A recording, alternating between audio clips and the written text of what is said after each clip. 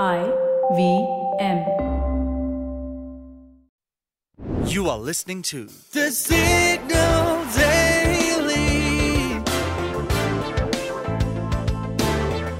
Brought to you by Front Page Studios. The last jumbo jet, also known as Boeing 747, is being rolled out of the factory to be delivered to Atlas Air. With this, the 55-year-long production run of this iconic jet plane has come to an end. Now, that's what you call an end of an era. And forgive me if I'm being a bit sentimental about this, but talk to any plane spotter and they will tell you about how Boeing 747 revolutionized air travel. They don't call it the Queen of the Skies for nothing. The interesting thing is that it was not even supposed to be a passenger flight, but a freighter. And when the 747 took its first commercial flight more than 5 decades back from New York to London, with 335 passengers and 20 crew members, it was a bumpy ride. But this jet managed to change the airline business. You see, earlier in the 40s and the 50s, what is generally considered to be the golden age of air travel, flights were all about luxury, luxury, and luxury. And then after the Deregulation of Airlines Act came into place in the US in the late 70s, it made air travel a public utility instead of luxury. Around that time, the demand for cheaper air travel also rose, and what airlines resorted to was adding more seats. That's when the Boeing 747 came in to switch things up. What its makers had envisioned was to make air travel affordable for everyone. It was actually Pan Am's founder and CEO Juan Trippe who requested Boeing for a bigger plane that could fly longer distances than other commercial flights. And 747 became the first wide-body flight. You can identify it easily from its iconic humpback design that made up a partial second deck that came to be reserved for premium flyers. So, not only could it carry twice the number of passengers and reduce flight prices, but the 747 also trimmed operating costs by cutting down on its fuel consumption. So, that's the jumbo jet's contribution to the aviation business. It deserves a sentimental send-off, won't you agree?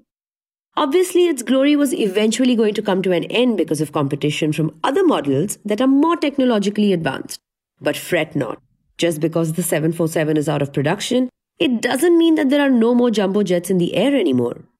As per aviation analytics firm Cirium, there are still over 300 freighter versions in the skies and 44 passenger flights as well. So if you plan to start on plane spotting, keep your eyes peeled for the humpback.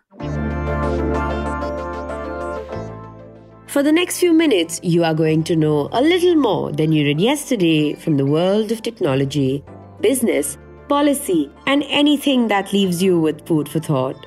Hello, I'm Farheen Khan, and this is the Deep Dive for 31st January 2023. India's neighboring countries are going through a severe cash crunch. First Sri Lanka, then Bangladesh, and now Pakistan is also teetering towards an economic collapse. I mean, where do I even start? Marred with devastating floods that destroy swathes of farmlands, lackluster growth, political standoffs between ex-PM Imran Khan and current PM Shahbaz Sharif, mounting debts, depreciating currency, high inflation rates, and depleting forex reserves. Pakistan truly had a terrible 2022. And unfortunately, this year is also off to a bad start. The inflation has shot up to 24.5% as of December 2022. And that means that the cost of everyday necessities has doubled or even tripled. I mean, sample this. Pulses now cost 228 rupees a kilo in its local currency, up by 51.5% from last year's prices. The cost of rice rose by 46.2% year on year. It is now priced at 146 rupees a kilo. And the humble onion? Well, that is up by 501% year on year. It was 36.7 rupees a kg in January 2022, and now it is 220.4 rupees per kg. And if that's not bad enough, Pakistan has announced a 35 rupee hike in petrol and diesel prices as well. So petrol will now cost 249.8 rupees per litre, diesel will be 262.8 rupees per litre, and kerosene is going to be 189.83 rupees per litre. I mean, can you imagine the harrowing situation of common Pakistani citizens? But let's talk about the problem at hand. And fair warning, This segment is going to be a little longer than our usual deep dives, but I hope you stay tuned till the end. So, you see, just like Sri Lanka, Pakistan is pretty much bordering bankruptcy. It's an utter mess. Just last week, it was reported that the country's forex reserves held by the State Bank of Pakistan, or SBP, hit an 8-year low to $4.343 billion because of external debt repayments. And now, there's just about enough to cover only 3 weeks of imports. And this is a big concern because some of Pakistan's crucial imports, especially fuel, are paid for in dollars. And because of its shrinking reserves of dollars, Pakistan has been forced to cut imports. For example, it has had to cut down on its imports of fossil fuels that in turn is leading to power outages. In a previous episode of the Signal Daily, we had also told you about how Pakistan is having to cut down on its chai intakes. So basically, at this point, the cash-strapped country desperately needs a financial bailout. Some countries like Saudi Arabia and the UAE have already promised help, but what it needs most is the IMF aid. So Pakistan had come to an agreement with the IMF, or the International Monetary Fund, in 2019 and had accepted a $6 billion bailout program to pull itself out of debts. But in these bailouts, you're not simply handed over the money. You need to meet the loan conditions that the IMF sets to ensure that the country can pay it back. In Pakistan's case, it was raising fuel prices, energy prices, and taxes. All the things that could shoot up the inflation rate.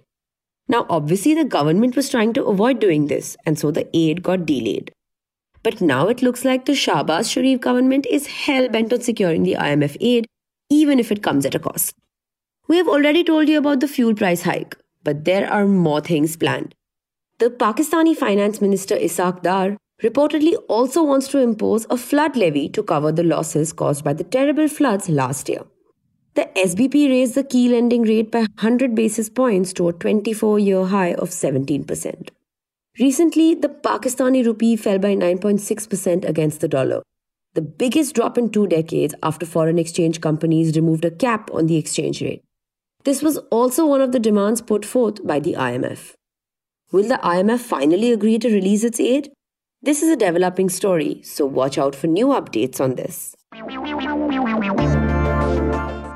If you like listening to the Signal Daily, please show us some support. Rate and review us on Apple Podcasts and Spotify. We'd love to hear what you have to say about this podcast, so feel free to shoot an email at hello@thesignal.co.